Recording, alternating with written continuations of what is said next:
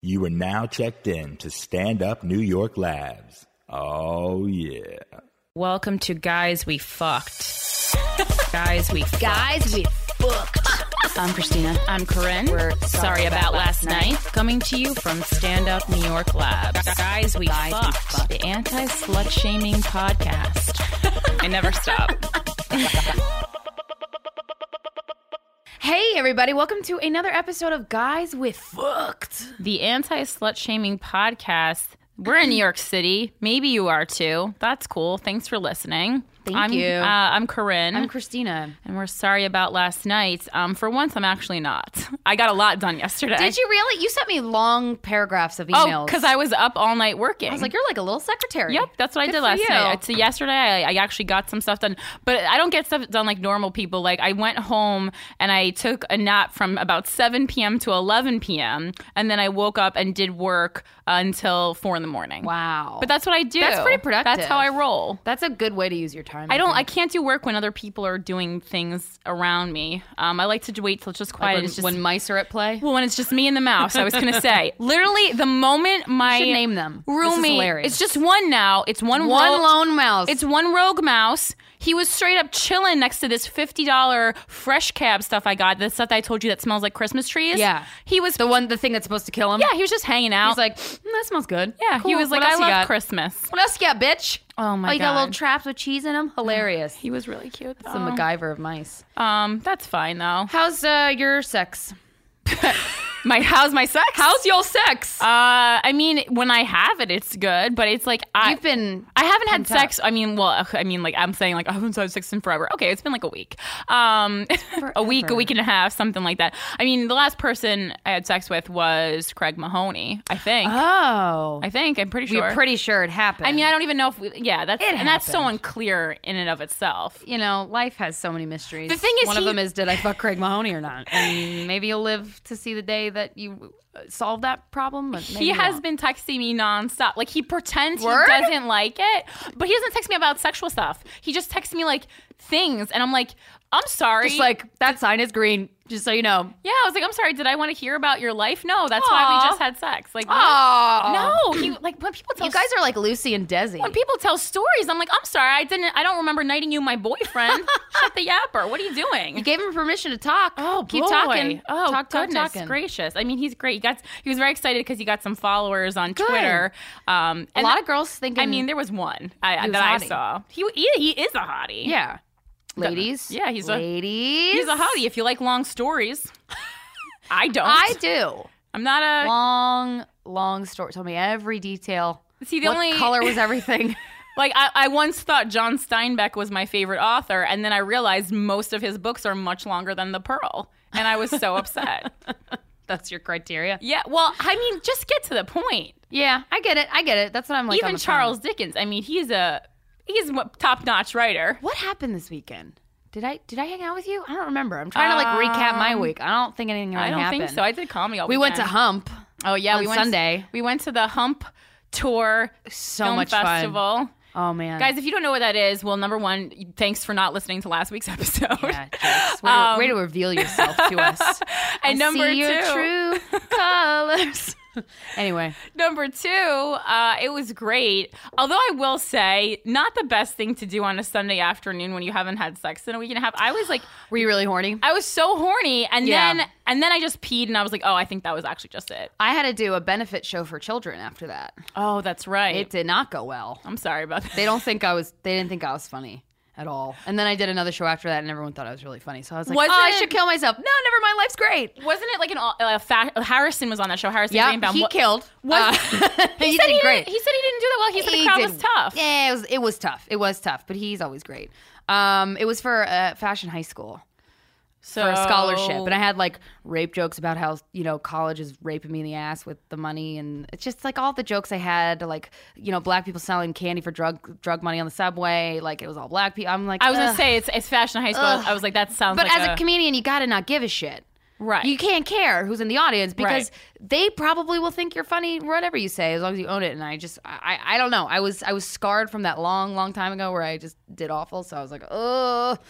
But the second show I redeemed myself. Yeah, and also Gotham's like a way. When you don't perform on a stage regularly, it's a little tough to like. It's you know you have that home court advantage when you're in places that you play in. Oh often. my God, absolutely. Grizzly Pear. I was like, Grizzly Pear. I mean, come on, killed it. That was amazing. Yeah, well, I'm going to save most of my really personal stuff to talk about with our guest as I need some advice. Yeah. Well, we have the perfect guest on today. Yeah.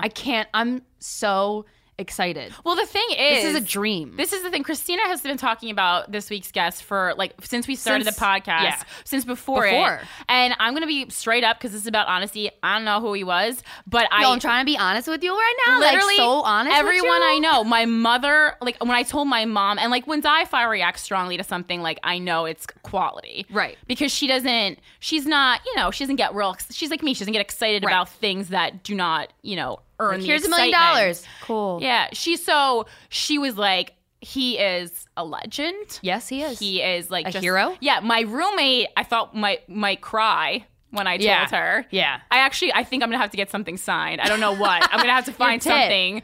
No, why? I can't give my roommate my tit. Here's my tit. There's so little of it. I need to keep it for myself, I'll shave her off some of mine. I gotta catch. I won't. But a fun thing, I don't know what this has to do with anything, but I will say yesterday I was thinking maybe I could have sex. I didn't.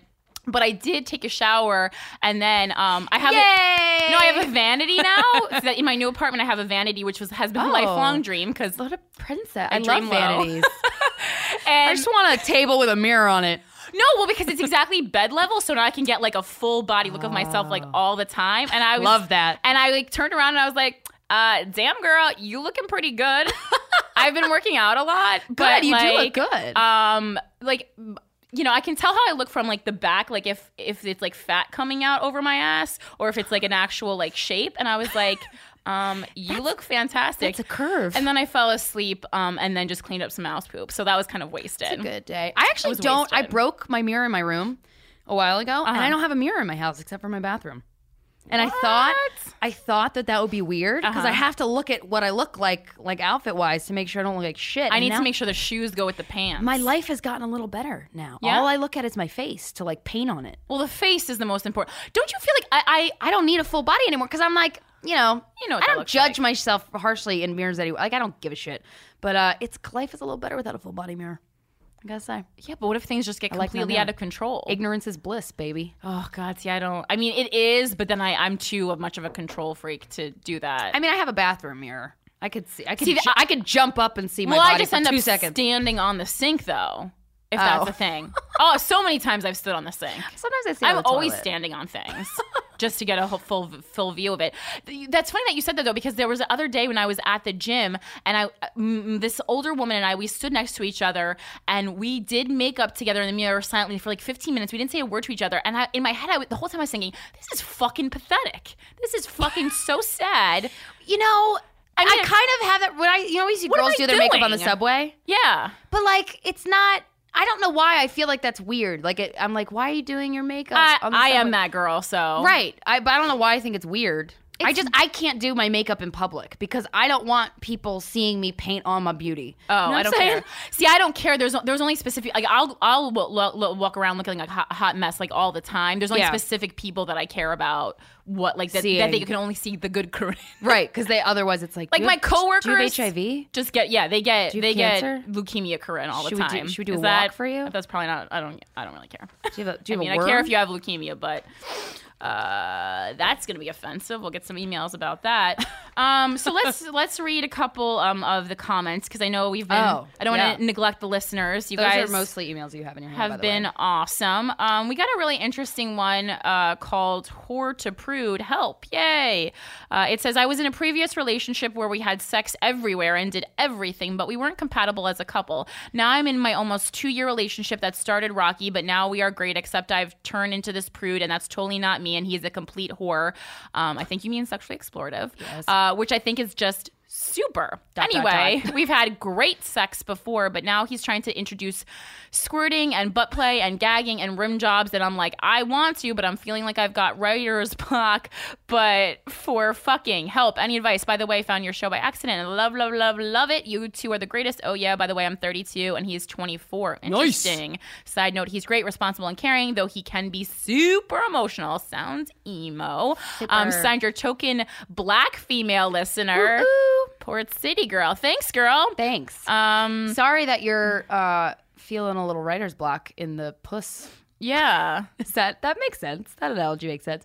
I don't know. I think that it's one of two things. Like one thing that could slow down my sex drive is birth control. Sometimes when I'm on birth control, I just don't have it. It just comes in waves. Right. And it has been when I've been on it for 3 months. Actually, someone wrote in asking what birth control I'm on. I'm on low estrin. It's the only birth control that doesn't make me a raging bitch. Right. Which is wonderful. But the sex drive has gone down a little.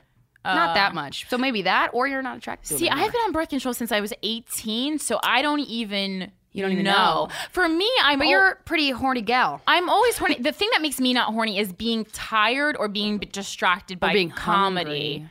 No, hungry? Oh, when I'm hungry, I'm the horniest. Really? Because for me, I always am like, if you want to fuck me, don't feed me. Like, for real. That's really? Because for me, it's the same.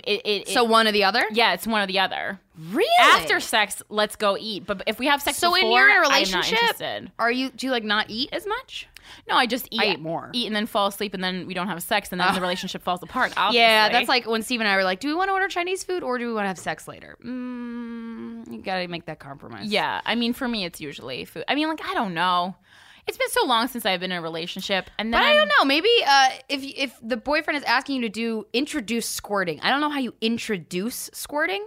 Although you're either a squirter or you're not. Not everyone can squirt. Actually, no, I take that back. Actually, Steven technically introduced that to me. No, I remember. Yeah. So maybe you can, but the guy really has to know what they're doing. Not everyone is like it's. But not, everyone's different. Everyone's it's not like a thing that everyone can do. There's not a button. Not 100% that you press, and it's like singing in the rain. You know. This commenter. Okay. Well, wait. Are we supposed to give advice to this? I'm just not sure what to say. Oh, I don't know. Okay. This is why we're not good at giving advice. I mean, we're not. I would communicate. Givers. Like, what do you want? Is your sex drive lost completely? If so, why? Like, you just gotta. It's all about getting to the root of why. Maybe it's because he wants her to do things that she's like, dude, no. Yeah, it's too much. I think it's a lot of pressure. I think our guests. I mean, it's, try anything once, and so try it. I mean, unless it's like something that you like, unless he's like, I want to cut you. I mean, I would let someone cut me, but really lightly. Yeah. Cut you? Yeah. With a knife? Mm-hmm. So you like the porn? Okay, all right. Like rougher? Yeah, in fact, like an actual knife? Yes, an actual knife. Kill you in your bed with a knife? No, not kill. Not like I'm not gonna like let someone slit my throat, but like if they wanted to cut like a little bit, so like a little blood came out, that wouldn't bother me. Interesting. I guess it's on my arm. To the pouring the wax. Not on my face, but that's yeah. Oh yeah, no, can't do that. I don't know. I think blood is sexy. I also have a dream of dating a vampire. You are, yeah. A little gothic. Oh. I don't know. What would you say to this girl? Well, just try. I would say try it. None of those. Try it. Communicate. None of those things sound too crazy to me, honestly. Butt play. And you might discover something that you like that you didn't know you liked. Yeah, you're 32. Just fucking do it. Just try it. He's 24. Maybe have like a safe word. I don't know. Yeah, of course. Have like a notion or like either a word maybe that you say that it's like too much. Don't stop. Like whatever the word is, like Al Gore or whatever. I don't know. Or just say, hey, stop. I feel uncomfortable. Well, yeah. Sometimes it's like, stop. No, don't stop. Right. One of those things. Right. I don't know. The only thing I could say is some people have a problem with gagging because if they've been in previously like an abusive relationship. So I can see that. Yeah. Like I know a girl like that. Other than that, I don't know. I think it's totally fine. All right. Shall we bring on our guest? Our guest has just arrived. So oh man, I'm so excited. We are going to bring him on and we'll see you in a sec, guys. Bye. Bye. We're not worthy. We're not worthy. We're not worthy. We're scum. We suck.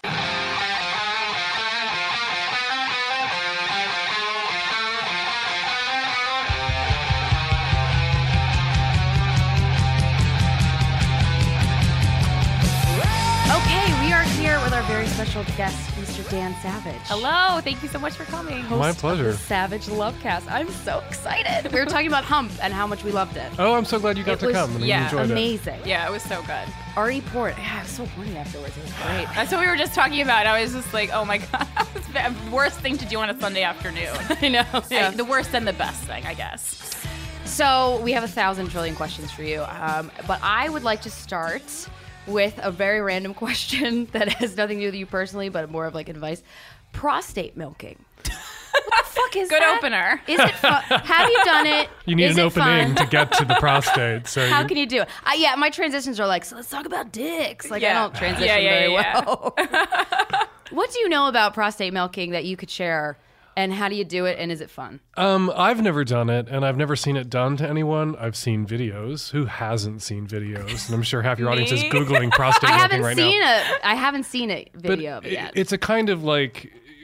Usually you hear about it in the context of BDSM humiliation play with somebody who's keeping a guy in chastity, maybe wearing a CB6000 cock cage, a male chastity device, where the guy will claim, or perhaps it's a biological reality for some guys, that, you know, if he hasn't come in a couple of weeks, his prostate will start to ache because there's all this spunk sort of building up in there, parked in there.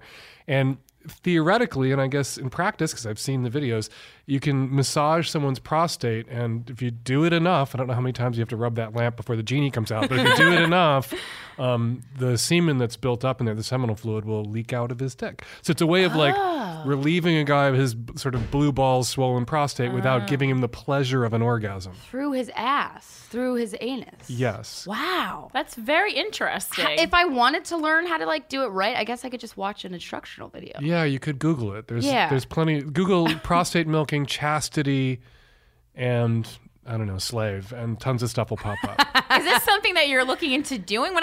When Christina she sends me emails with topics, we send each other emails, and I was like, what the fuck do you need to know that for? I like to learn as well, but it's a very specific niche interest. It's for somebody who wants to, you know, ejaculate basically without having the pleasures of coming or climaxing. Right. So it's usually performed in the context of some sort of dom-sub relationship where one person is like taking all their sexual pleasure and sort of lording it over this other person that they can come whenever they want to, male or female, and you don't get to come at all. And in fact, at the times when I let you see your pathetic semen, it was drawn from you without you deriving any pleasure at all. Okay, that sounds better. Still interested. When you explained it. That's still interested. I'm more into it now.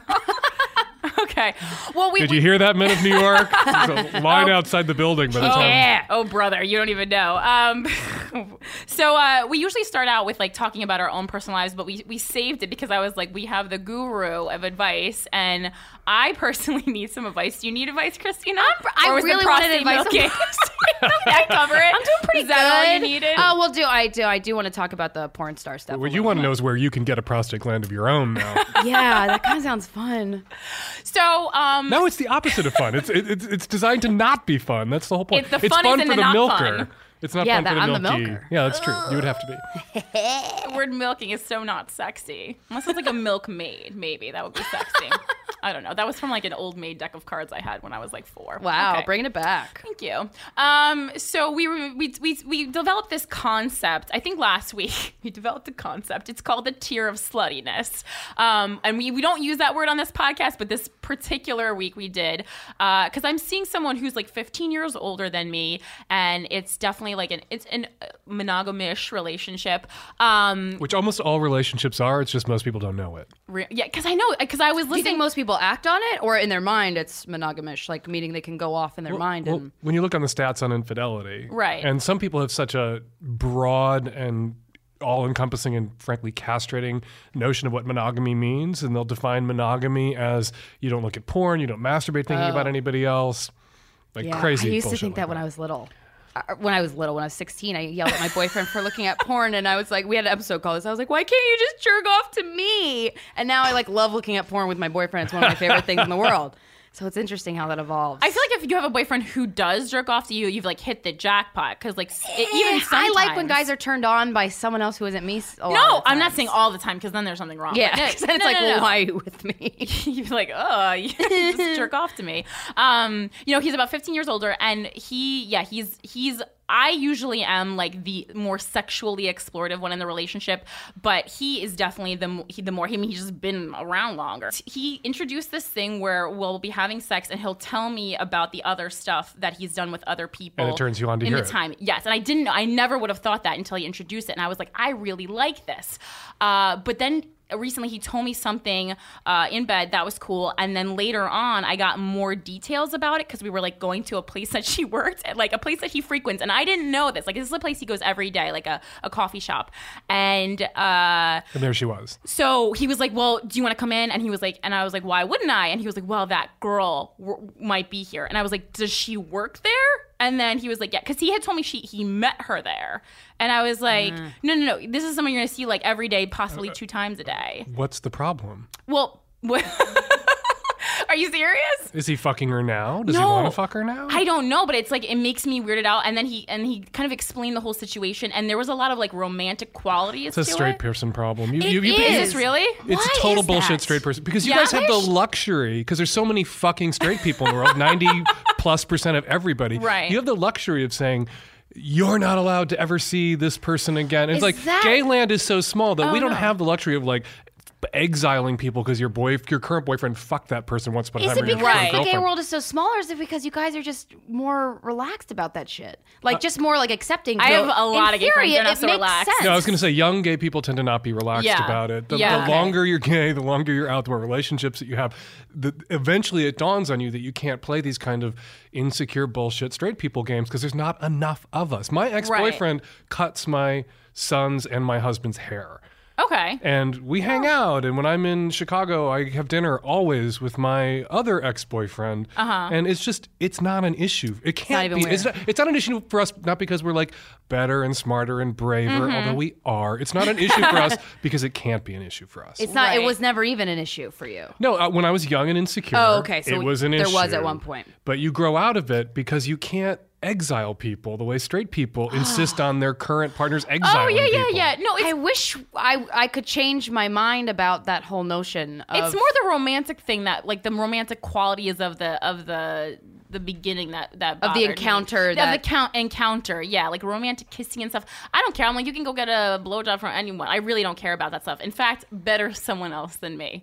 But that's a hurdle for a lot of people, even in open or monogamish relationships, is seeing their partner have feelings for someone. Yeah. I prefer to see my partner Terry doesn't like me to talk about him, but I think in general people should err on the side of fucking around with people they like, right, as opposed to treating people like objects or like what are the fleshlights or boxes of Kleenex. Right. I don't. I would rather people that friends with benefits starts with the word friends, and you should be friendly. And a lot of people go out of their way to be shitty to people that they have NSA sex with. Oh yeah, no.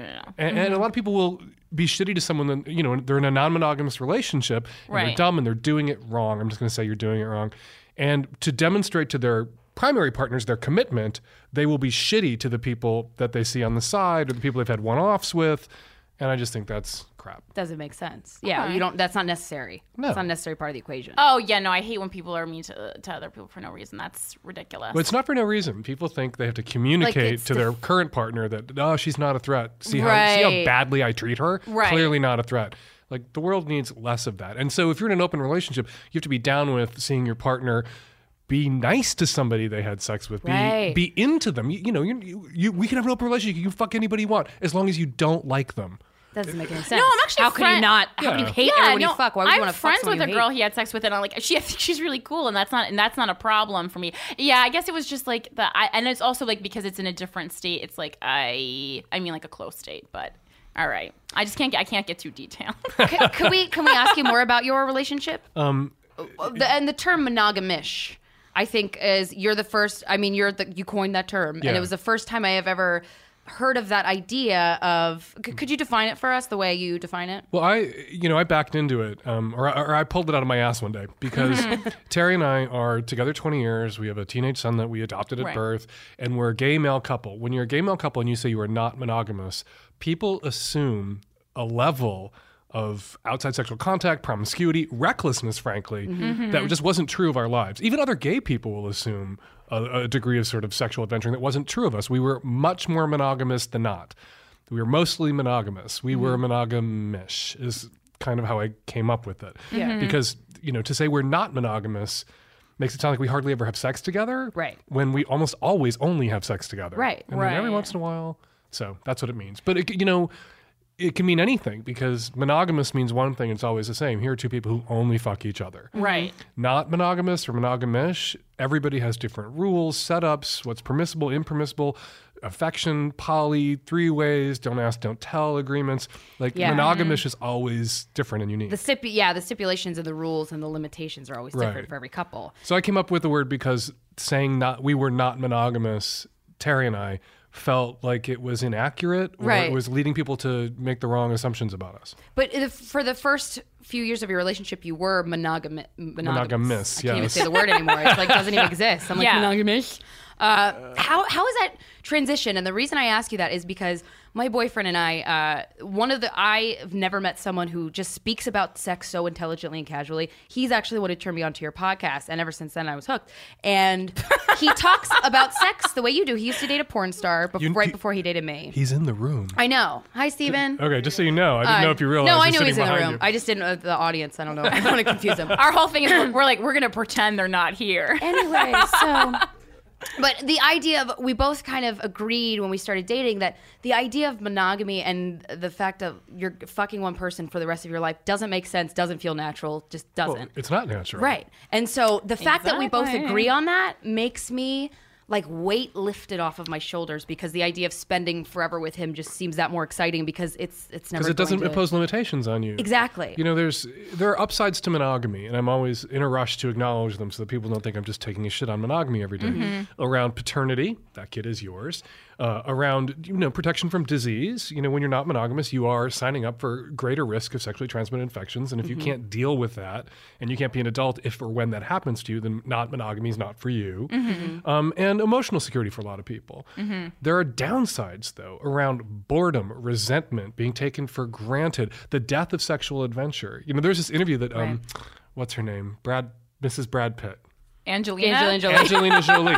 She gave this interview where she said, when I was younger and I was wild and I was lesbian sex and I'm bi and I did S&M, but now I'm with Brad and all that's in the past. And I just thought, how sad for Brad. Yeah. That marriage means the end of adventure, possibility, kink, playfulness. If we define commitment to mean that sex drive of yours, which if you're male or female or a sentient is crazy and takes you in crazy places and you have these weird fun desires and this desire for new experiences and variety, all of that is snuffed out. All of that ends at the altar. No wonder people gotta keep the adventure. Don't marry. Yeah, have sexual adventures together. And is that a straight thing? I feel like straight couples, one, they don't communicate with each other as much. Why? I don't understand that. But I'm guilty of that. Because you didn't have to look your mom in the eye when you were 15 and say, I put dicks in my mouth.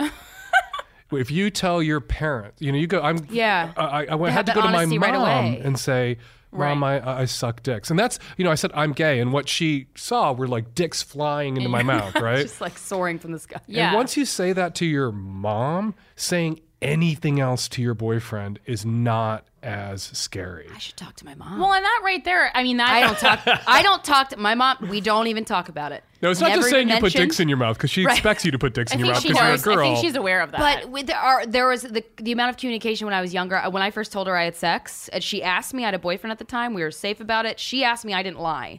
She walked out of the restaurant we were at and didn't talk to me for a few weeks. Yeah.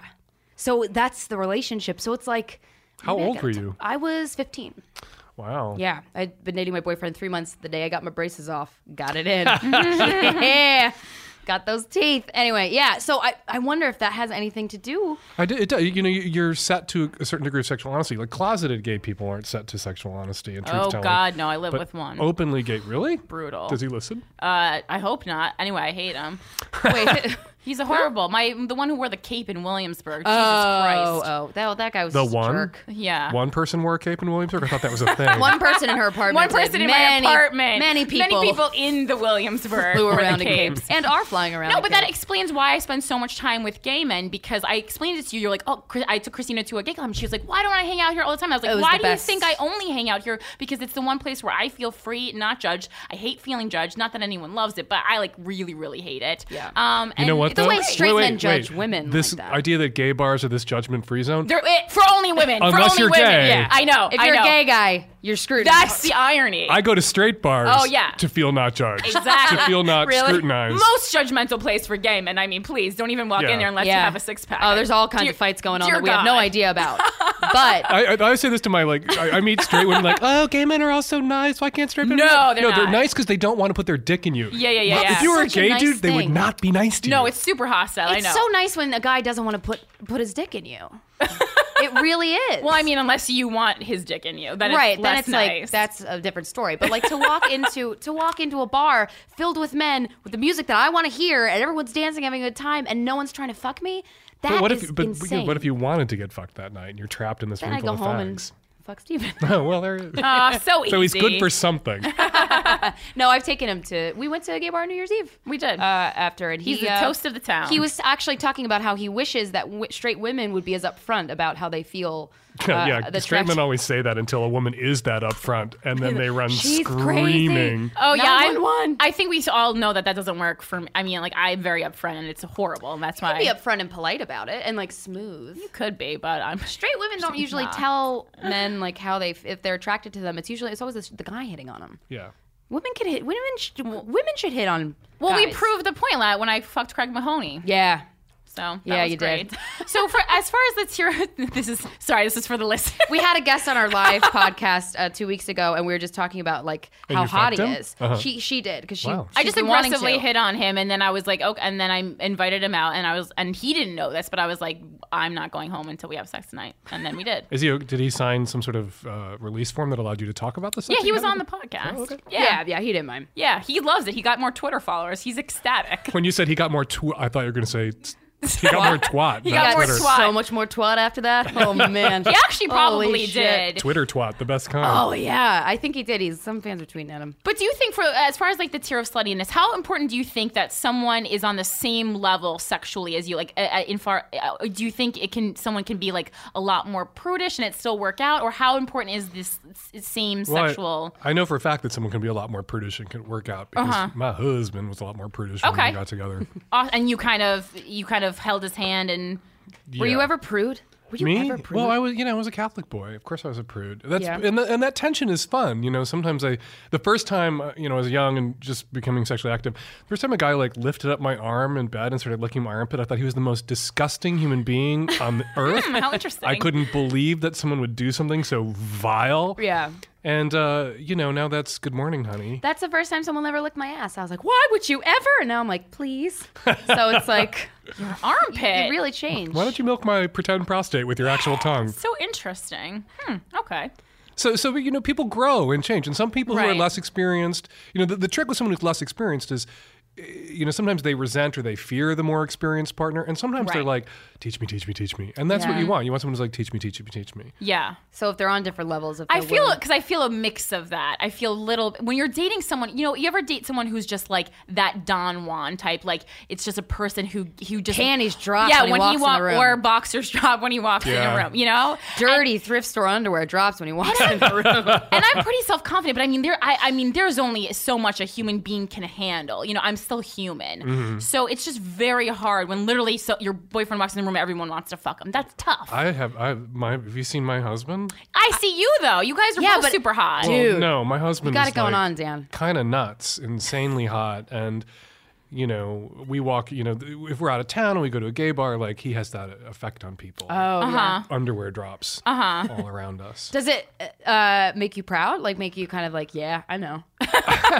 Yeah, That's what I would do. I'd it be like, kinda yeah, that's mine. it turns me on. It's Yeah. not like here's my hot car or anything. Right. It's not an object. Right. You know. Okay. It can be annoying for him sometimes, though, because sometimes he doesn't want to have that effect on people. Right. And it's And out of his control. Sometimes he gets hit on. It would be wonderful if everywhere you went, everyone wanted to fuck you. If everywhere you went, you wanted to fuck everyone. Right. If it was on your terms. Right. But he goes. Sometimes people who have that effect on people are surrounded by people that they wish would pull their underwear back up. Right. And Yeah, they that's true. That's a lot of women I know. Yeah. You walk in, you're like, no, please, not today. Yeah. All those poor, hot baristas who deal with it all day long.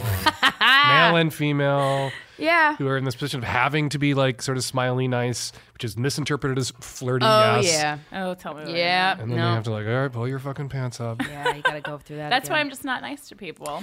But like, I wanted to ask you though, with the monogamy, because you were monogamous in the beginning of a relationship, then it was many introduced. years, yeah. So I was saying the idea of not fucking one person for the rest of my life is really cool, and it's nice to be on the same page. Totally. When I was 16, I was one of those like, I'll cut you with a knife if you cheat on me.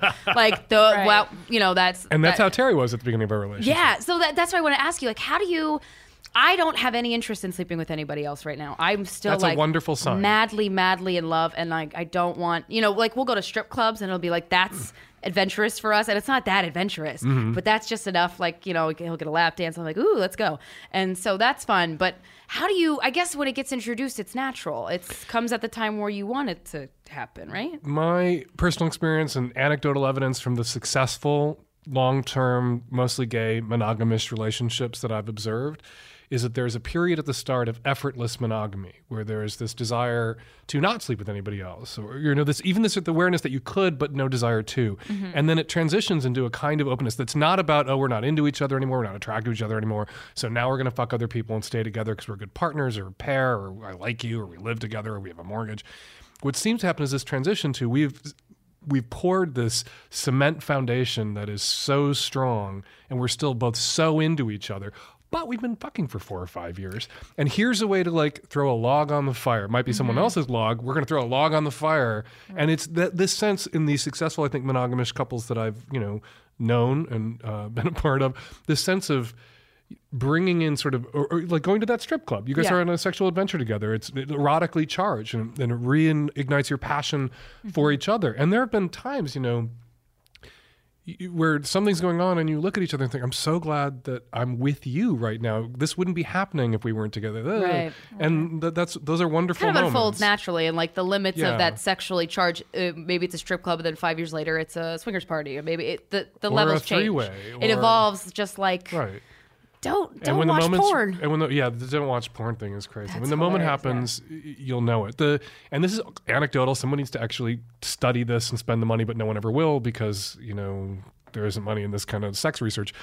But anecdotally, the people I know who had open relationships where they were both fucking other people right at the start, like we're together. That's my question, yeah. Those don't last. Right. And I don't know why that is. And I don't think lasting is the gold standard. Like, I think short-term relationships can be successful relationships. Yeah, absolutely. Defining learn something from every relationship. Right. So.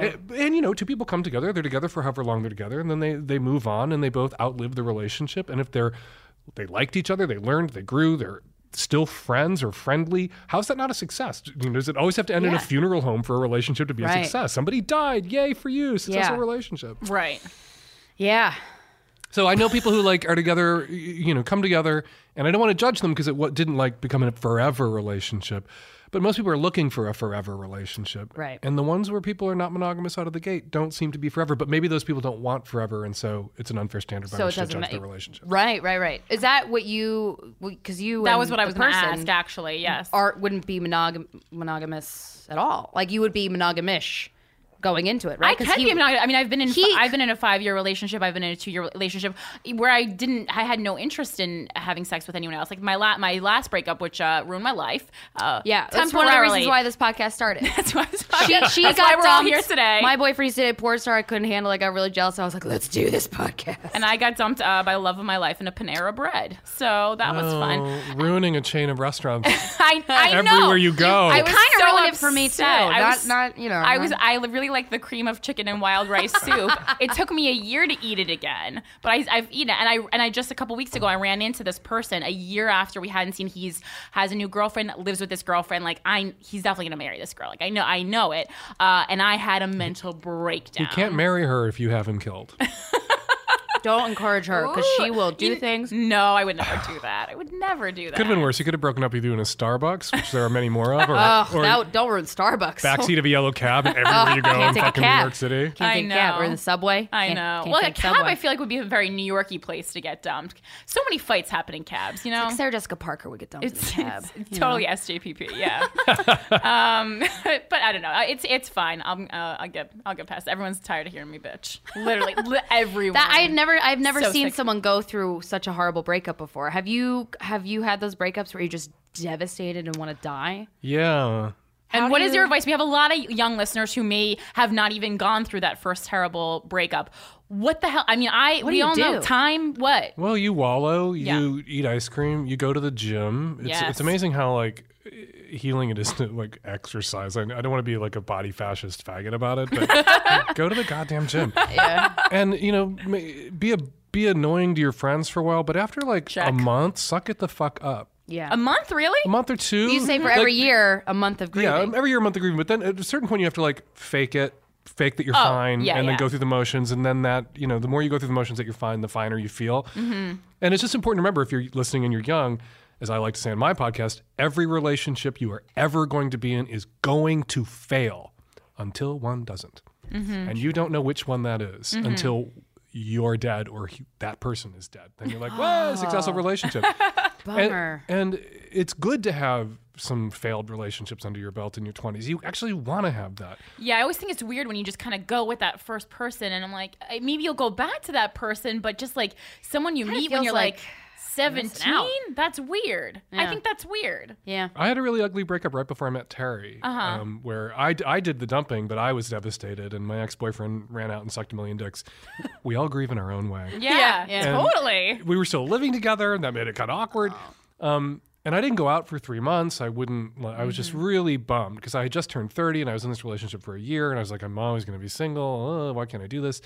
And the very first night I went out after my period of wallowing in self-pity and eating ice cream and going to the gym, I met Terry on the dance floor. So you just never know. I think that's just very much like you gave yourself exactly the amount of time, and when you were ready, kind of like you just feel like this. The sun is shining again. Like I gave myself 3 months, 3 times more time than I give other people. We were together for a year, and I took 3 months off. Oh God! Well, the problem with me was I was having sex with my ex for like once a month for like 6 months after the breakup. Yeah. I mean, it was completely destructive. I know this, but I was like, I'm very sexual, but there's few times when I'm like so sexually attracted. So I cannot even. I've had that even before. now. You feel like a slave I fuck him to right them. now. Like I know I shouldn't be going over his house at 3 a.m. Yeah. because it's degrading to me as a person. But I'm not gonna not do it. But it's gonna happen.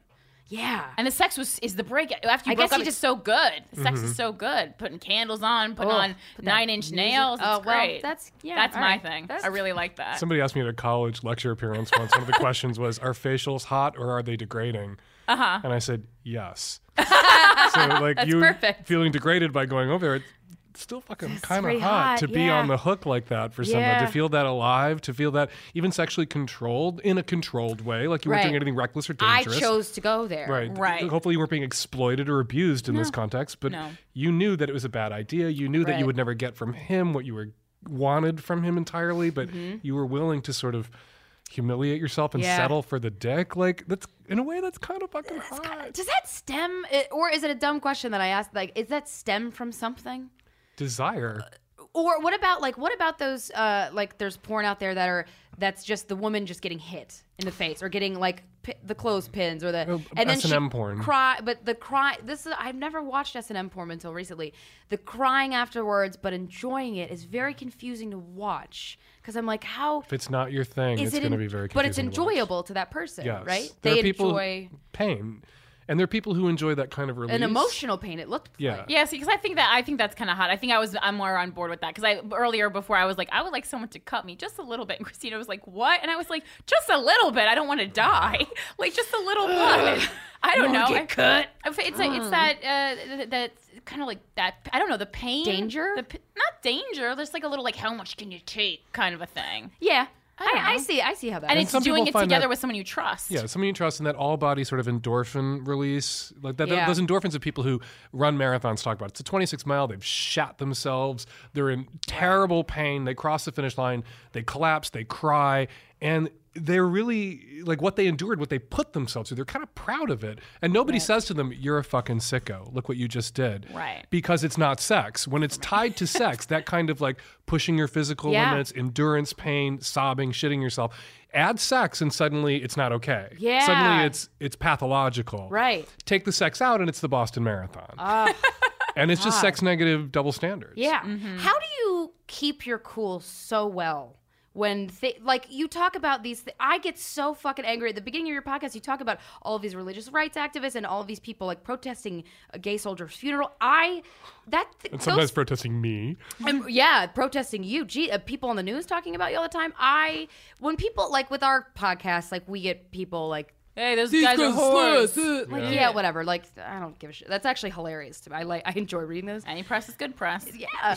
I love when people take the time to send me an email to call me a fag. Yeah. Thank you. Thank you so much for taking that out of your day. You're like, no, I know. But those things like protesting people protesting your talks at college. It's never religious righties who protest my talks at colleges. It's left-wing, radical, Conservative. queer LGBT students who protest. Oh, really? Because I'm biphobic and transphobic and a rape apologist, which I am fucking not in any of those cases, not any one of those three things. And they scream and yell at me. So they take your words out of context. Absolutely. Okay. You know, you've been giving advice for 25 years in a column that's essentially pretty much jokey and where I allow people to use the language that they would use to talk about stuff. And also, like, you sometimes get into positions where you have to take a side and take a position, and then some people don't like it, or they rip something from context. One of the things that floats around out there is I told someone who had PTSD that I called her a shitbag. This is a person who created a sign-off. Every sign-off in Savage Love becomes an acronym in the response. Her sign-off became PTSD. She didn't have a diagnosed case of post-traumatic stress disorder. Right. And it's just bullshit. Yeah. Flops around out there. But you keep your cool about it and you handle it with grace and humor and wit. And I wonder, have you always been like that? Have you always taken the world's hatred and just shittiness and... I guess just being Catholic kind of sets you up for it. Really? It didn't. You know, sometimes it gets to me, especially when I feel like it's unfair and it's relentless. Yeah.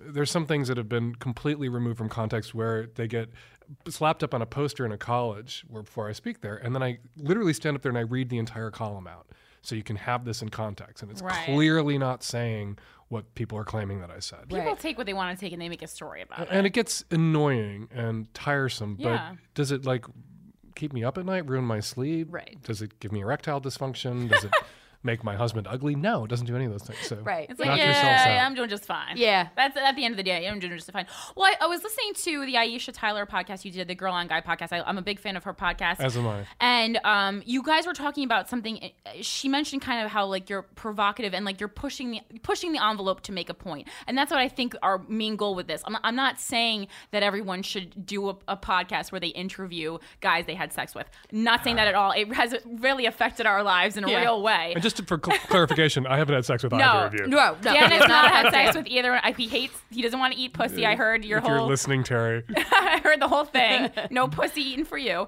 And I don't know if you're missing out or not. I'm not sure. I'll let you know one day. But so I thought that was a very interesting concept because I believe like you have to just push the envelope to make a point, to make people jump up listen. and down and wave your hands in the air a little bit to get noticed. Right. And so do you feel that was a positive thing that you did? Like you think it really, obviously it made a difference. Like, are you a fan of this or of podcasting? Pushing the envelope? Well, I don't think I'm pushing the envelope. It's not like I sit around going, what can I say or write? I just say what I think. And Right. particularly 25 years ago when 23 years ago, I started writing Savage Love. Right. Nobody wrote about sex Right. in the newspaper using the language people actually use when they talked about sex with their friends. That when you wrote about sex in the newspaper, there was sort of this Sanskrit you had to use, this other language that was very formal and medical, and you weren't allowed to say things like, 3 ways are fun. You weren't allowed to say things like, sometimes, having sex with somebody on impulse that you don't know their name can lead to a loving and lasting and fun and kick-ass So relationship. more just about being like brutally honest. Yeah, and thinking things through. Like there are times I've said the wrong thing or leapt to the wrong conclusion or Asexuality was something I was like, what the fuck is this, when it first broke as an idea. And I was skeptical and thinking through it out loud in my column, on my podcast. And now I'm sort of down with it. And it wasn't like I was intentionally trying to provoke the asexual community, which I wasn't even aware of its existence prior to the founding of AVN, the Asexual Visibility and Education Network. I was like, AVN. Just saying what I thought, which was, what? No way. No, it's asexual. And then the more I learned about it, the more people got in my face about it. It's like, all right, some of you are asexual and really mad. Yeah. Okay, I hear you. God damn it, I'm asexual. Does talking about sex so much take away actually having sex for you? No. It doesn't take away the pleasure of... Because I found once we started the podcast and all we did was talk about sex, and then the podcast, we got like a lot of fans and they just want to talk about sex with us, which is cool, and that's what I want to talk about. But then it's like, oh, that's specialness. So sex seems like homework. Kinda. Not really, but it lost a little bit of lust in the beginning when we were just talking about it all the time. Well, I think it's also because part of getting on the podcast is having sex with us, so then we were just inundated with emails like, yo, you wanna fuck? And I was like, how do I get on this podcast? Yeah, so if I hear a joke about that again, like I think it's just exhausting. It's more because how many times have you gotten email? Is that something that happens a lot? You get a lot of emails like, hey, you wanna fuck? Like, is that a thing? I have a sort of different relationship with my listeners, particularly now. I wasn't podcasting 23 years ago because there weren't podcasts 23 years ago. Right. So when I was sort of younger and more embedded in the demographic of Savage Love, like my readers tend to be high school, college age, and 20s into early 30s, and listeners. So now I'm sort of this almost parental figure. You're very intimidating, I will say. Uncle Dan, as opposed to maybe I could fuck this guy Dan. I mean, it get hit on a little bit. But not nearly as much as I would like to. I was going to say, do you want to get hit on more? But I would think you get hit on all the time. Honestly, because it's a turn. Like my boyfriend and I, when we first ever met, he talked about sex very similar to the way you talked about sex, and it was such a new idea that totally turned me on. I was like, I'm gonna fuck this guy. I mean, I get hit on some. I get hit on. I think it has to do with the intimidation factor, because it's like you are this now notorious sexpert. So that's a lot. That's scary. But I've also been, you're no Dr. Ruth. I've also been partnered for 20 years. Right. So when that 3-year window when I was writing Savage Love and dating, and had a 1-year relationship, I would sometimes, some guy would ask me out, and then he would be really sexually aggressive and awful in weird ways, because he figured that's what I wanted. Oh, okay. Because I wrote that crazy column, and so of course I've done everything in it, which I haven't, and don't have any interest in doing everything in it. I write about cunnilingus, for Christ's sake, and that was awkward. But I'm perceived as married, parent, wise elder in some ways, which none of those are sort of particularly sexy roles. Well, and I'm fine with it. And I don't write, we're talking about it today, but I don't usually write or talk about my own sex life per Terry's fatwa. We get that. I feel like that's maybe where that maybe a little bit of staleness came in, was because we were talking about our personal sex lives. Beware of that. Yeah. People ask me how come my sex column still exists, and Anka Renkovich's from Details in the 90s is gone, and Sex in the City is gone. Like, there was this explosion of sex columns in the 90s, most written by women. And the reason they all sort of fell away, and some people were just done writing their sex column. It wasn't like people got fired from jobs they wanted. Sex in the City writer lady moved on. But a lot of them, died early deaths because the writer wrote about their sex life. And so eventually you break faith with the reader, because the reader senses you're not legitimately having these experiences or relationships. You're just out there in New York City fucking for material. Right. And so it's fake. The reader would pick up on the sort of, get a sense of a dishonesty. They're being gamed. Right. And because my column, thanks to Terry, I stopped writing about my own sex life. It's had this longevity. Yeah. Because it's not about me or my dick. It's about you guys and your clits and dicks. Right. Those get questions for days. Man. So what else do I had a question on the tip of my tongue. Well, so speaking of people writing in and all that kind of stuff along that lines, we get a lot of emails that are very they comment on the SoundCloud. Those are like whatever, things that everyone can read. And then a couple times a week we'll get a very long, very personal email. We've made it very clear we are not experts, we are not doctors, we're just two gals talking about sex in New York. So from time to time we get something that's disturbing, we don't know how to handle, suicidal type emails. How, I'm sure you have gotten the same, how do you handle that? Well, first of all, you look up advice in the dictionary and it says opinion about what could or should be done. The only qualification you need to give advice is somebody asked. Right. So don't be hesitant to share your perspective or your wisdom. Right. And it's not binding arbitration. So if your head is in your ass, they don't have to do what you said. You get sometimes disturbing emails. I try to write people back. I get 5,000 emails a week. It's more email than I can sometimes keep up with and read. Sometimes I will look for an email on my stack and I'll find one from 6 months ago from someone who's like standing on the ledge, someone who needs a priest and a fireman and a cop and not me. And I think, God, I hope it worked out for you. Right. Because I didn't see this when it came in. And you just have to trust that people who send you those emails, sometimes it helps them to lay that all out and think it through in the composition of the email, which often I hear. Like I'll hear from people a couple years later, I wrote you didn't write back, you didn't use my question, but writing the question really helped me and here's where I am now. Just thought you'd like to know. Like, oh, okay. Then I go find the original email and read them both together. You can't let it terrorize you, and you can't let it you can't have your heart broken by it, or you can't do it. Nathaniel Hawthorne wrote Miss Lonely Hearts, which might be a good thing for you guys to read. Okay. Yeah. We'll do it. Is it Nathaniel Hawthorne? I may have my head in my ass. Miss Lonely Hearts is the book? I think so. Okay. I should Google it. We'll Google it after. But it's about a guy who writes an agony aunt column and eventually gets so sort of emotionally invested and wrapped up in his readers' problems that he's kind of paralyzed. Yeah, it's not like we're staying up nights about it. I don't think I don't want to affect him this person in a negative way. And I genuinely I don't really know how to handle. I mean, I can definitely give my opinion, like you said. That's not a problem. Have some suicide hotline numbers handy. Right. Say this is like above my pay grade, and I ache for you. Please call people who know what they're doing when it comes to this. Exactly.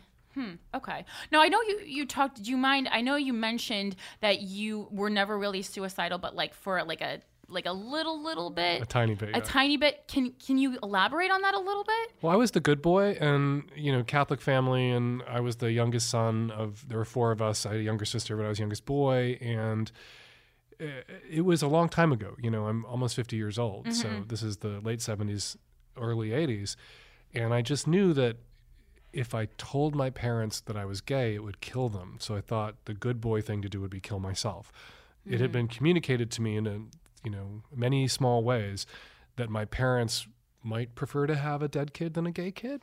Really? Well, that's a lot. And so I thought, there was a brief time where I thought I can never tell them, and so I'm gonna have to kill myself because I can't have sex with girls all my life, and I can't bring myself to lie to some poor woman, Mrs. Haggard, all her life. Right. And I'm not really going to be a priest now because I don't believe in any of this bullshit anymore.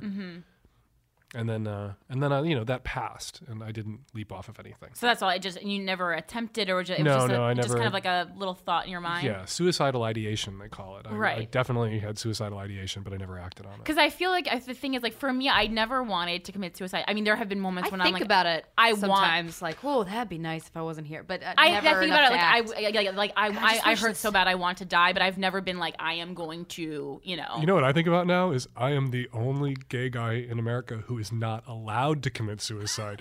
Imagine the founder of the It Gets Better Project kills himself. Story. What a domino effect. I know. So I will never kill myself. I'm like a lazy depressant. I want a bus to swerve and hit me, but I'm not going to jump in front of the bus. You know what I'm saying? That feels good.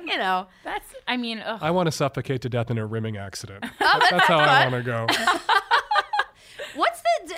Can I ask you about your sex life? Sure, and then I'll decide if I can talk about it. Yeah, absolutely. And we can always, if there's nothing if you don't want to talk about it, we could I could talk about it, and then there could just be this skip that where the listeners don't get to hear what I told you, and you just edit it out, and they can be like, oh my God. Yeah, they just guess. And then people can come up to you and ask you in bars what I said. That would be fun. Is your sex life kinky, vanilla, a mixture of both? What do you got? What do you got going on?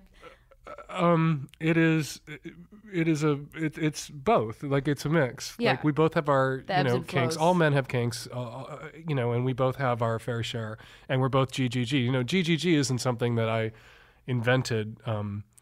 My advice for people is to be good, giving, and game. Good in bed, giving of pleasure, and game for anything. ...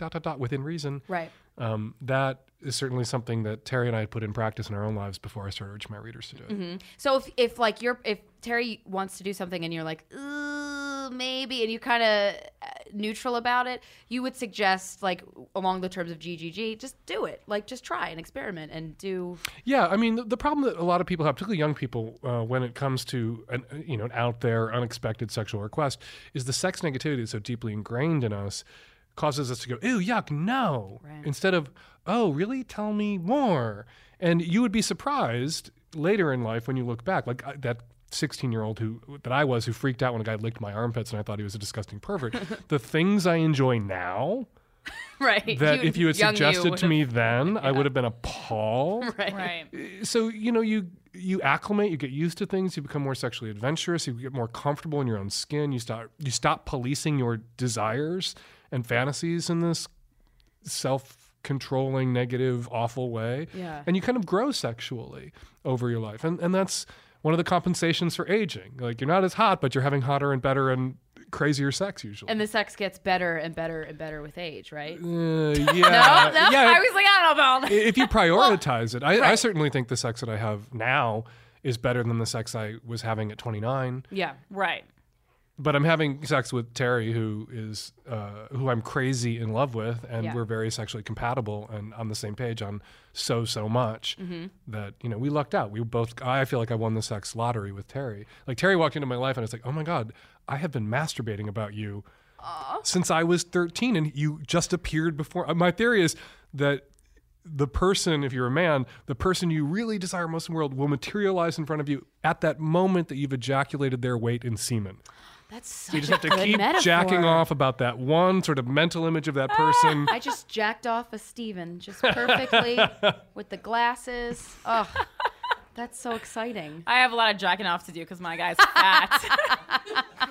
I like the chubsters. But are we kinky? Are we vanilla? Yes, we're both. Yeah. And, we're pretty sexually adventurous, and we've prioritized pleasure and compassion and meeting each other's needs and recognizing needs that can't be met by either of us, and a tiny bit of outsourcing now and then.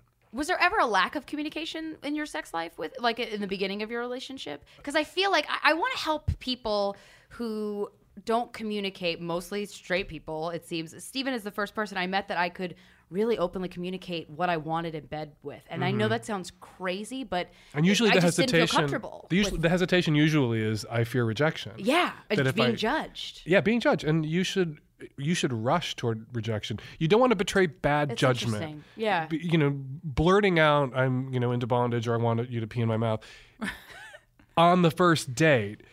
Yeah. Even if that person's into bondage and likes to pee in people's mouths, that person's gonna be like, you have no common sense that you would say that. Right. Even though I would love to do that to you, but I don't want to do that to you now because you're an idiot. Yeah. Yeah. Because people want to be with partners who have some fucking common sense. Yeah. And also are Gotta a be little cool bit about it. cool. Yeah, Yeah. have some game. Yeah, Have a exactly. little swag. Yeah. Have a little swag more than that.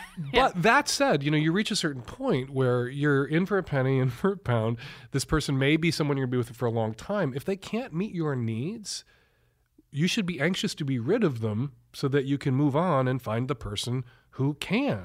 Do you And suggest... so to say, like, these are the things that turn me on at a certain point, have vanilla sex, do whatever, prove that you're, like, sane and fun and good at regular sex, which is going to be most of the sex that you have. Even if you have a dungeon in your house, most of the sex you have is going to be vanilla sex just because of logistics and time constraints. Right. But at a certain point, lay it out. And if they're like, I'm not, no. Like, all right, bye. See Right. ya. So communicate it first, like try and talk to the other person and be Yeah. like, well, this is something that I feel like I would be, ease it in. I think people, swag. too often But if it's just not brush compatible- aside the sexual compatibility. I'm like, Yes. it's so important. It's Why would you so- possibly? Like, but we like the same movies and we like to go to the same concerts. What the fuck I are you don't know if talking it's about? possible to have a loving relationship without any sexual compatibility, romantic relationship. Oh, there are people who are in long-term committed, romantic, intimate relationships where there's very little or no sex at all. Oh, yeah. And they're I don't think just okay with that. and they're That's both okay. satisfied, and neither is unhappy. And so those of us who are in relationships where sex is prioritized, we shouldn't tell those people that there's something wrong with them or wrong with their relationships.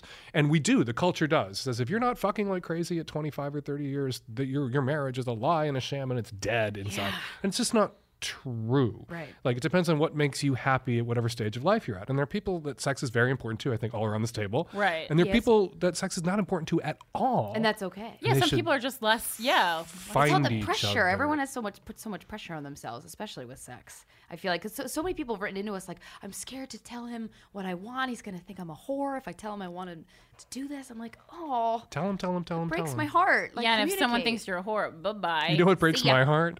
The flip side of that with a dude, where the girlfriend begged and pressured and wheedled and cajoled him into telling her his deepest, darkest secret fantasies. And what she wanted to hear was, I want to light 1,000 little tea candles in our apartment and throw rose petals in the tub, just like Ross did for Rachel on that episode of Friends that you saw when you were 13. And he'll finally tell her, shit in your mouth. I want you to pee on me, and she'll freak the fuck out. Ladies, guys are like testosterone-soaked dick monsters, and a lot of male fantasies are really kind of like dark and disturbing and weird. Same with female fantasies. Right.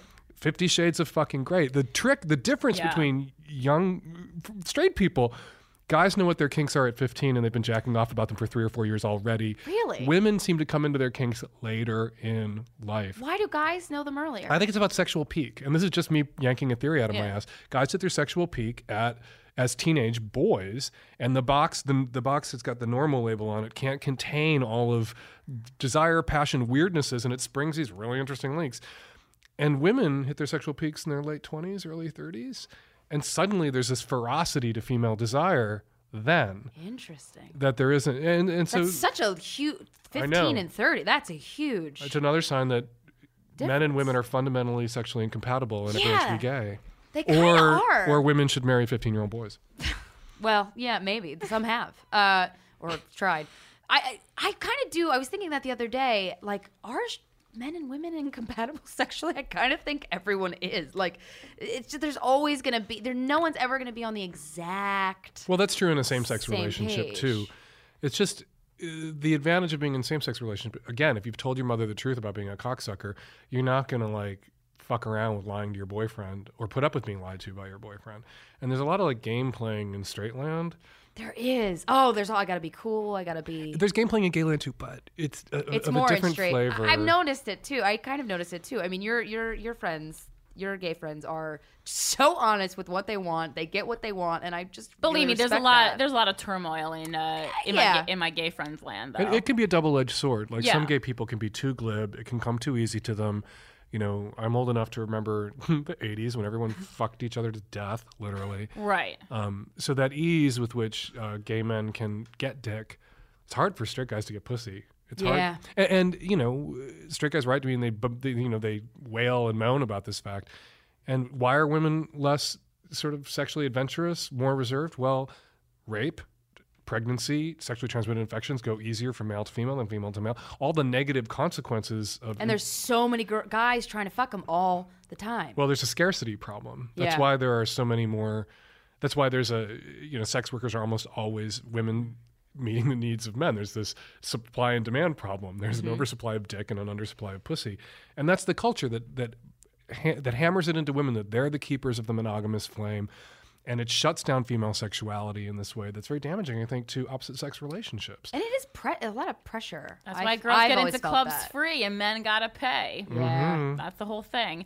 Well, we talked about communication in relationships. I'm a big fan of like, you don't got to know everything about me. And I know you have said that a relationship is not a deposition. And I was like, thank God, because I don't lie to people, but I mean, there's just something. You have your own secrets. You don't need to. I feel like we have this thing where we'll tell someone everything, but it's more relieving your own guilt 9 times out of 10 when you're just going to end up hurting that person by telling them everything. Right. Or it's sadism masquerading as honesty. I'm just being honest. Sadism masquerading as, emotional sadism, not fun, consensual sadism, masquerading as a quality or a fine characteristic. I'm just being honest. I'm just being honest. As I tell you these things that are destroying you, I'm just being honest. Yeah. So do you have like kind of like a test in your head, like that you say, like, is this something I need to share? Is this something not? How do you differentiate between those things?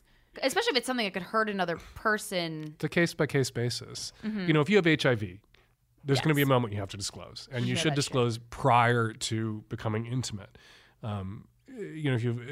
There's a lot to say about that.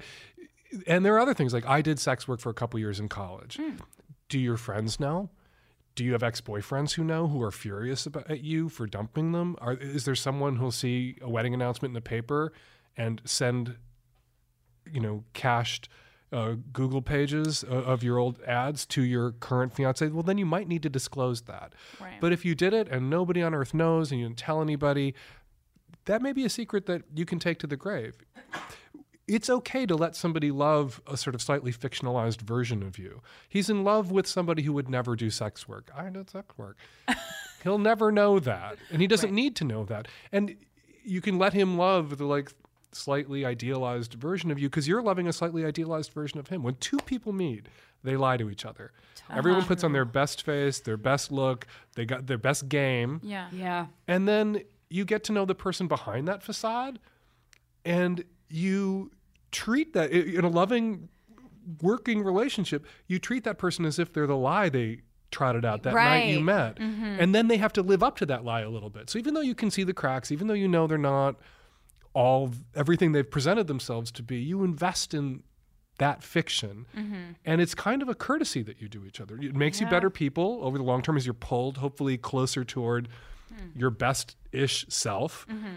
And you know that they're not who you think they are, or who you suspend your disbelief and pretend they are, and you know that they're doing the same thing for you. Mm-hmm. And it's kind of beautiful. It is. And I think it's important to keep working towards that, or working at that a little as your relationship goes on. Like, you can't just get lazy all of a sudden and just be sloppy and not care and just everywhere. You want to take each other for granted. Yeah, exactly. Like, I sometimes I'll feel myself getting a little sloppy, like, just I don't care, I don't, but then it's like, it's my man, I want to look hot, like, let's go out to dinner, I want to wear some high heels. Let's get rid of this pubic hair and get out to dinner. Yeah, it's like shave my vagina. Take off your sweatpants. I'm gonna shave my vagina and my leg. Yeah, the leg shaving thing kind of goes out the window a little bit when that's dating. The one thing I never let go. The legs are always shaved because it bothers me. Sometimes it's uncomfortable to sleep. Sometimes I don't care. I'm like, well, he doesn't really care. But then it's like, you know what? No, I want to be smooth.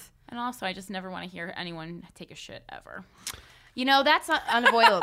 You can't avoid that. There are hotels in Europe you can never stay in because the toilet is basically in the room. I've done a pretty good job in long-term relationships of just avoiding. I'm like, I'll go down the happens. I'll go down the hallway. I'm gonna take a shit and throw it out the window. I'll be back. Guys, matches, they really do work. Yeah. I will say that. Yeah, matches are beautiful. I went a long time of my life just using Lysol. No, matches. I'm with you, kind of. Do you fart in front of boyfriends? No. I do. Oh, the second Steven's ever had a girlfriend fart in front of him, and the second that I did, because I'll fart in front of a guy, I don't care. But after a certain period of time, he was so excited. Some guys will pay you to fart in front of them. Shit, I should. You can more money. Monetize those farts. Shit, that's a good idea, Dan. I think I'm gonna do that. And yeah, so when I did though, it's like, oh, yay, you're normal. You're not pretending to be perfect all the time, and that's awesome. I think I was with Terry for 15 years before I could fart in front of him. Are you serious? Whereas he was farting in front of me like 30 seconds after we met. Some people are just not into the farting. It's charming. Maybe. I don't think it's charming, but neither do I. I don't. Well, my family they'll burp in front of each other at Christmas, and I'm like, no. Why are we doing that? Like, the danger of farting in front of each other is that you get so comfortable farting in front of each other, and then you'll be with him and you'll fart because you're together, and then you realize, oh, I'm at a dinner party and I just did this. Like, you have to always remember. That's so true. You do this association where, I can fart in front of you, and then you forget that there's other people in the room. I've totally done that before. Oh my gosh. Oh, I've totally done that because then you're like, oh, now I'm used to comfortably farting in front of a person. You made this Pavlovian association. Not CVS when you're waiting to get your birth control in line. Yeah. That's rude. Birth control you won't need. Then. Yeah. Definitely not in CVS. Yeah. Oh, I gotta stop farting in public. All right. I think we are wrapping up, right? Yeah. Oh. Is there anything you want to say? Is there anything that you I love we just have to be conscious of time. Yeah. We wanted to sit down for 3 hours. I love being in New York because everybody's so hot. Right? Like, New York's just such a great place to. You're hot. You're really people. hot. Oh, pshaw. No, I'm serious. I'm like uncomfortably that was the first thing that we said. How old are you? 26. 28. I am old enough to. Doesn't I was matter. ejaculating before either of you were born. Hotter. I could be your dad. Perfect. Thank you. Let's go. That's daddy fantasy. Let's do it. Being surrounded by beautiful people in New York actually makes me feel more beautiful. Like, I love Well, it's like being you around have to beautiful step your people. game up. Yeah. Just like keep it together, and that's nice. Yeah, I like be to on be your surrounded toes. by motivated people who give a shit. Like I don't give have a good fuck, fashion. but There's a like sizzle there's a in the air different, in New Yeah. York. exactly. That just isn't in the air in Cleveland. And it's not even, you know what? It's not even in the air in not? LA. I like lost weight. The first time I went to LA, I lost weight. I got my nails done. And I was like, people in New York look 1,000 times better. Everyone was walking around with like Juicy Couture on their butt. People in LA, in New York, everywhere you go, you're on the street. You're out in public. And You're in LA, on you're in show, a car. kinda. Yeah, you're always on display. I can't go, like, when I go to the deli in my PJs, I feel like an asshole. Like, I'm like, oh, who's going to see me? I don't know. The Empire State Building's right there. I got to get my game I was up. gonna say they don't serve asshole at the deli I go to. I go to the deli in my peaches. I feel like an asshole, but it's not on the board.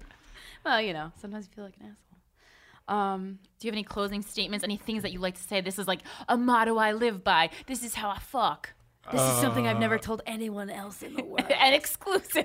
I don't know. Guys, we Oh my fucked god, I've been After- running my mouth in public for so I long. know. I was think like, there's after all something. this time, what is to be said that has not been said? I got nothing. One of the questions I was like, oh, Steven, do you have maybe, I'm putting together questions for Dan. He goes, yeah, I wonder if he thinks what you're doing is healthy. Like having this, like interviewing every guy. That's an interesting closing statement, actually. Yeah. Do you Do you think think this is healthy? is it where? I think it's ballsy, over easy. I wouldn't do it. Really? I like. Yes, we're doing something Dan Savage would. I Wow. like to. I don't think the guys I fuck should ever speak in public about it. Particularly the ones I fucked when I wasn't very good at it. Well, yeah. that's It's always true. fun to learn, to recall those times. Like, I'm better, I swear. You wouldn't do it, huh? No, but I'll tell you what. When my ex-boyfriend hears this podcast, I'll let him know that if he wants to come on the show and be interviewed about having fucked me, Wow. Yeah, he's more than welcome to. or maybe Terry. Terry doesn't let me talk about our sex life in public, but maybe he would talk. This about is it in his. public. This is his opportunity. Yo, Terry, what up? You don't have to. The idea of Terry in front of a live microphone just gives me a really? panic attack. Oh, really? He's never done that. I had Steven It's not that he's on. never done it; it's that he never should. Oh, why? Because he talks. Because he has no filter. And Oh, that's wonderful. That's we beautiful. love him. That's our favorite kind of He's guest. a welcomed guest. Yes, anytime. But then you can come and be outside her house and disperse the picket line after Terry's on your show. I will Brother. disperse some picket lines. We will. We'll fly. Thank We do have a place to stay in Seattle, actually. Oh, we do? yeah. Yay. Remember No. Will Clark? Oh, the guy who emailed us. Someone Yeah. emailed us and was, if you ever want to come to Hump in Seattle, you could stay at He's my a house. former gay male porn star. Oh, okay, awesome. Yeah. Yeah, I was like, oh, it's so nice. I love him. He's great. Me too. Yeah, come to Hump in Seattle. HumpSeattle.com. People should submit to Hump. Make How films long for is it Hump. going on? Oh, and the cool thing about Hump that I really love that I wasn't aware of that I kind of like want to do it now. No one, those porn videos aren't online. That no one can see them. You really are. You make sure no one in the You're a audience porn star for the has a weekend, as phone. you said. No one can take out their phone during, even to text or even to look at their Right. phone. I think that you create such a safe environment for the people submitting videos. I'm like, okay, That's what has always sort of driven Hump Yeah. in Seattle and Portland. It's this amateur porn festival. All the films are 5 minutes or less. It's amazing what someone can do with 5 minutes. People create really sexy, interesting, there was some hot, great funny stuff. films. The humor was But amazing. the idea is we wanted to encourage people to take part in it who didn't want to, who otherwise might not do porn because they don't want their great-grandchildren to see their tits online Right. someday, 'Cause it's or online their forever. colleagues or coworkers or siblings or parents right now. So we police the theaters. Everyone has to put their phones away. We take people's phones. We have bouncers who will grab your phone. You have fake that's in your audience hand. members We have fake implanted. audience That's members who are awesome. looking sideways. And we haven't had a leak in all these 9 years. And people literally, I know people who are lawyers and teachers and, people in positions where they could really get in trouble if they had porn online who have participated in Hump and loved it because they have this exhibitionist sort of thing in their soul and they have nowhere to express it. Right, And they'll you're sit in a getting theater with 500 people and watch themselves in this porno and just have such hot. a blast. Wow. That sounds so. Yeah, you're giving that's such a unique opportunity. And to watch, I was so impressed.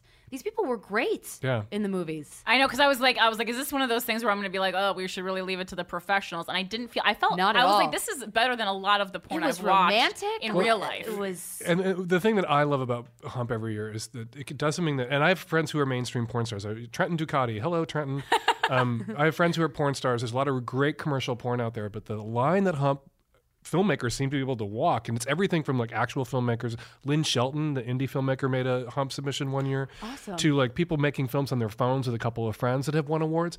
But people seem to be able to make the films funny and hot at the same time. Yeah. That there's this humanity in the merging of humor and sexiness that is usually how we experience sex in our own lives. Like you could be having sex and it's hot for like 10 minutes in a row and kind of intense, and then something happens, you both have a laugh and you dive right back in.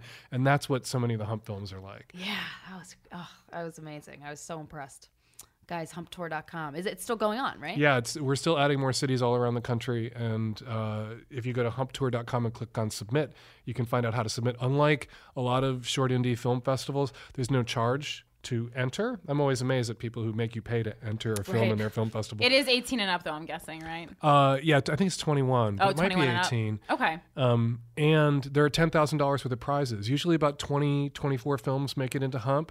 And there's a $5,000 Best in Show prize, a $1,000 Best Kink, $1,000 Best Humor, $1,000 Best Sex, because not all the films have sex in them. Some of them are erotica or animation, and a $1,000 jury award.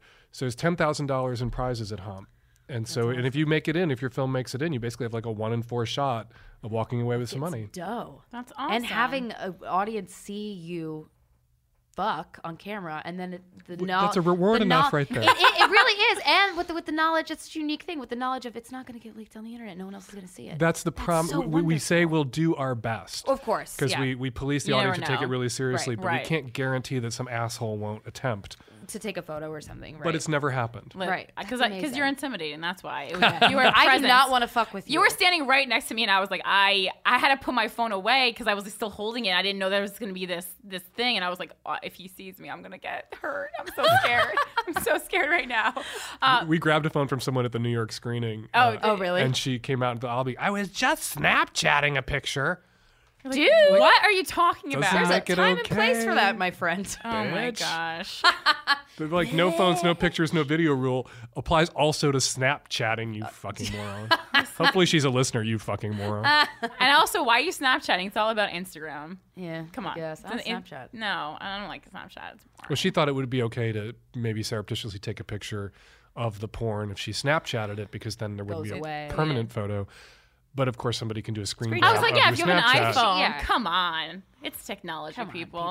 All right, anyway, check out Hump Tour online. Also, you can follow Dan on Twitter at Fake Dan Savage. Is that correct? I'm good, right? And you can follow us at Sorry About Last Night. It's SRY About Last NYT. Thank you so much for listening. Thank you so much for being a guest. We were so excited. This was a goal. You're a dream guest. Oh, well, thanks. You're one of the reasons why I was so excited to embark on this podcast, because I was like, oh shit, do I want to do this? And then I was like, you know what? Yeah, I do. Sex positive. We are so glad we did. Yeah. Thank you so much for listening, guys. We'll talk to you next week.